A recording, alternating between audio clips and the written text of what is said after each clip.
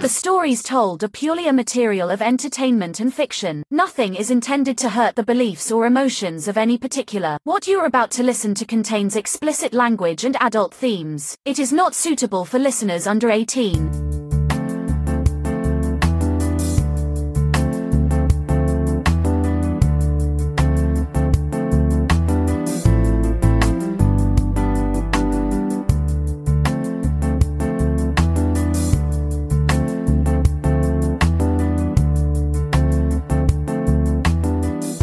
Welcome to the Tales by Orange Peel Doris. I am your host, Elise, and I want to thank you for listening.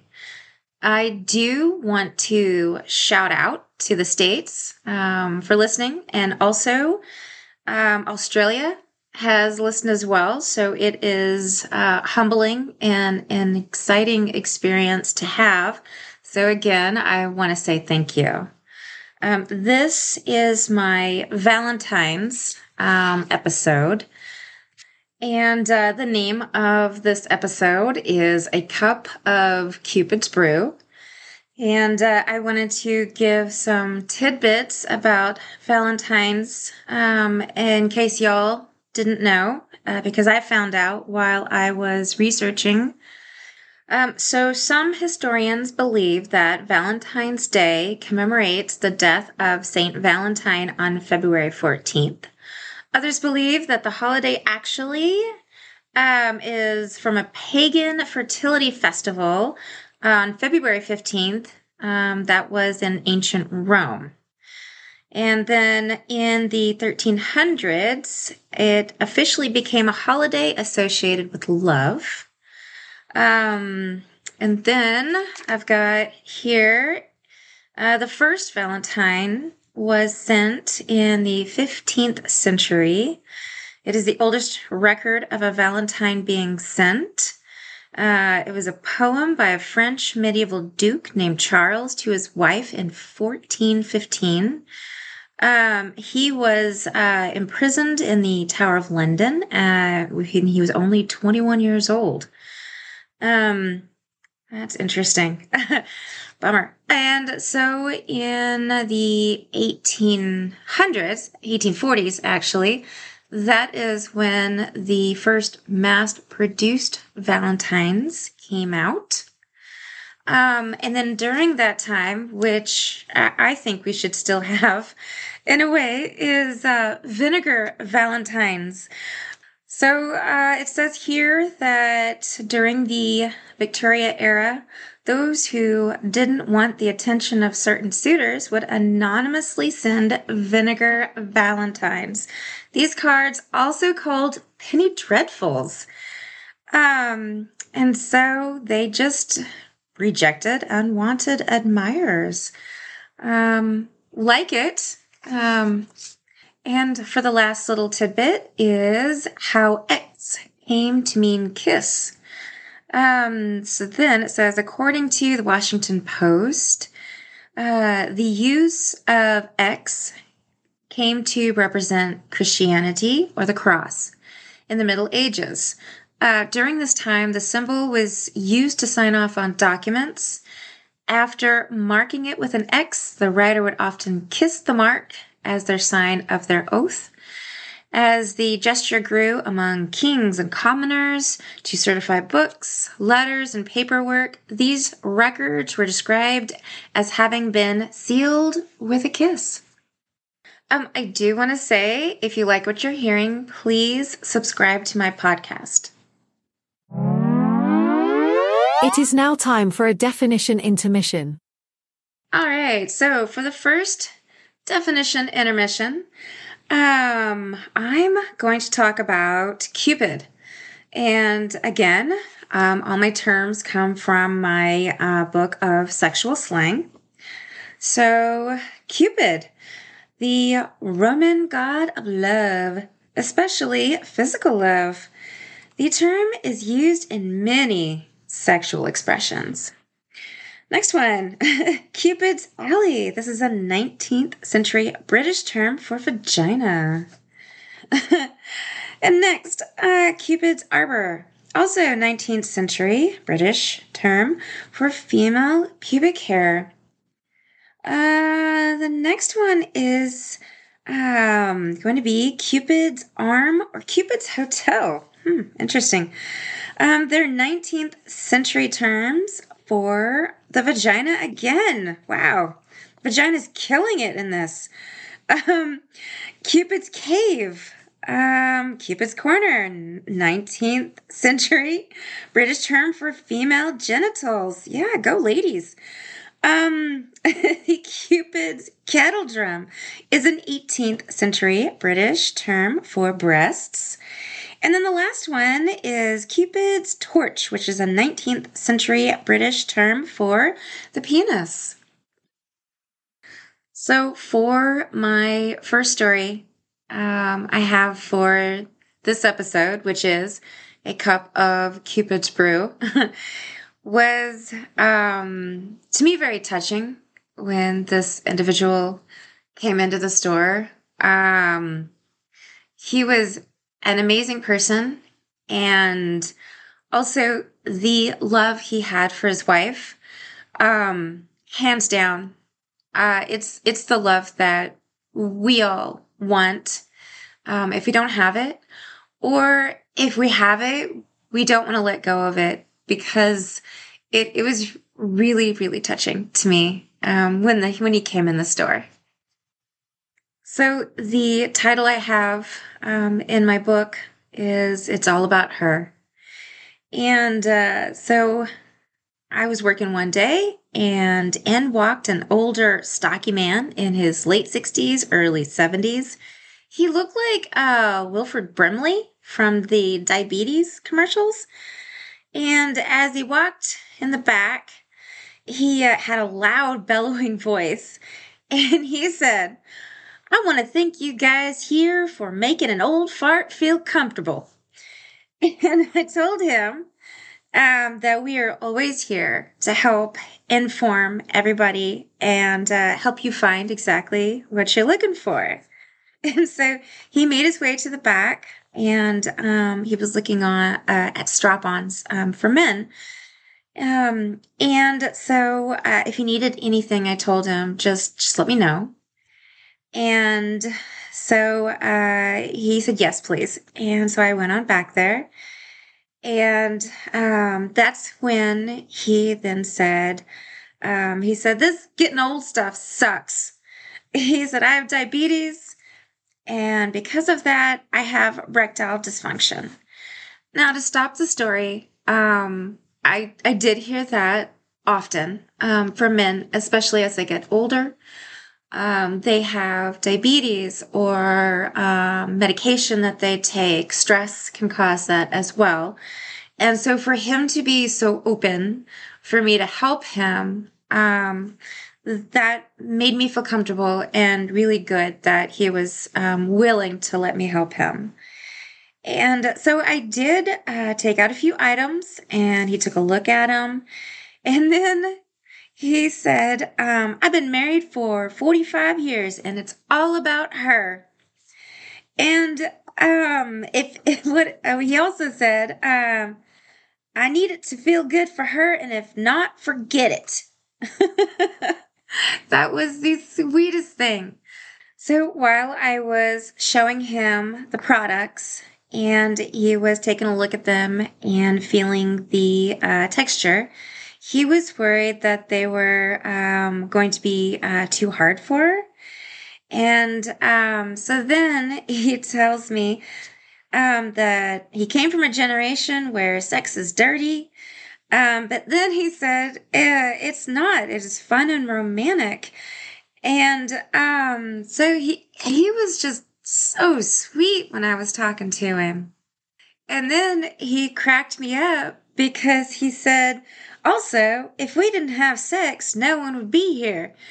And I totally agree with him. And so then, he was worried about still the extensions. So then we moved on to the vibrators, and I showed him a few, and he found a soft one. And the whole time I was talking to this individual, he kept saying, it's all about her. It's all about her. And so I had such a great time when he was in the store. He was such a sweet individual. And then he moved on to the lubes, the flavored lubes. And still saying it's all about her. He picked out a few flavors for going down on her. And while I was in the store thinking about, trying to help this individual, and just at that point, I realized that love is timeless, and if you still can, and just have fun. Also, I did tell him that the flavored lubes have sugar, so be sure that you don't eat it because you have diabetes. Second of all, also the fuzzy doesn't like sugar. I do want to say that if you have a story that fits this podcast, please email me at doris@orangepeeldoris.com. A break with a carnal knowledge expression. All right, so for the carnal knowledge expressions, I found 4 that I tried to fit with the theme of a cup of Cupid's Brew. So for the first one is parting the pink sea, which now, the more that I think of it, reminds me of that Himalayan pink salt. If you haven't had it, it is a very interesting flavor on that one. The second one that I have is the 4-legged frolic. And the more that I think about this one, it reminds me of the Disney movie Fantasia, where it's the song that has all of the fairies in it on that one for some reason. And then the next one I have is Tie the True Lover's Knot. And that one is really romantic and sexy, I think. And then the last one I have is Dip Your Stinger in the Honey. And I do like that one very much. It reminds me of spring. And because, again, living in the South, missing my warm weather. And I feel Punxsutawney, did me a little wrong. Anyway, so those are the phrases this time. Now a moment on What's What with the Naked Truth. All right, so for this What's What, I want to talk about Uranus. Okay, so there is an Uranus in Missouri, actually on historic Route 66. It is a fudge factory and candy shop. I actually took my son there when he was younger a few years ago. I got a tank top that says I love Uranus on it, and if you haven't been there, you're gonna have to stop. It's its own place. And so they also, which if y'all have seen the movie Big back in the 80s, they have a Zoltar. So if you're ever in Missouri on Route 66, I recommend stopping at Uranus. So I was researching candy bars from different countries and texting my mom photos from what I found. And she's actually the one who gave me the idea about Uranus, which is great. So kudos, Mom. Love you. Because the candy bar that I showed her in a text is a real candy bar, and it's spelled ASSE. So I don't know if the E is silent and the candy bar is ass or not, but that is how the whole Uranus conversation for the What's What started. Now, on candy, my family lives all over the United States. So last spring, my brother and I drove up to Illinois to go visit my mom, my stepdad, my brother, his wife, and his girls. And while we were there, I worked in the garden, and then my brother did plumbing. He's an electrician. And we had to go to a store that's called Menards. And that is an amazing store. It is by far bigger than Lowe's. I've never seen anything like it. But while we were there, there was a candy bar. And I had to have it. It was a huge king-size candy bar that said Charleston Chew on it. This candy bar was a versatile candy bar. You could put it in the freezer, and as you bite down, it has the same consistency as a Whopper, but as you start chewing, it turns into a taffy.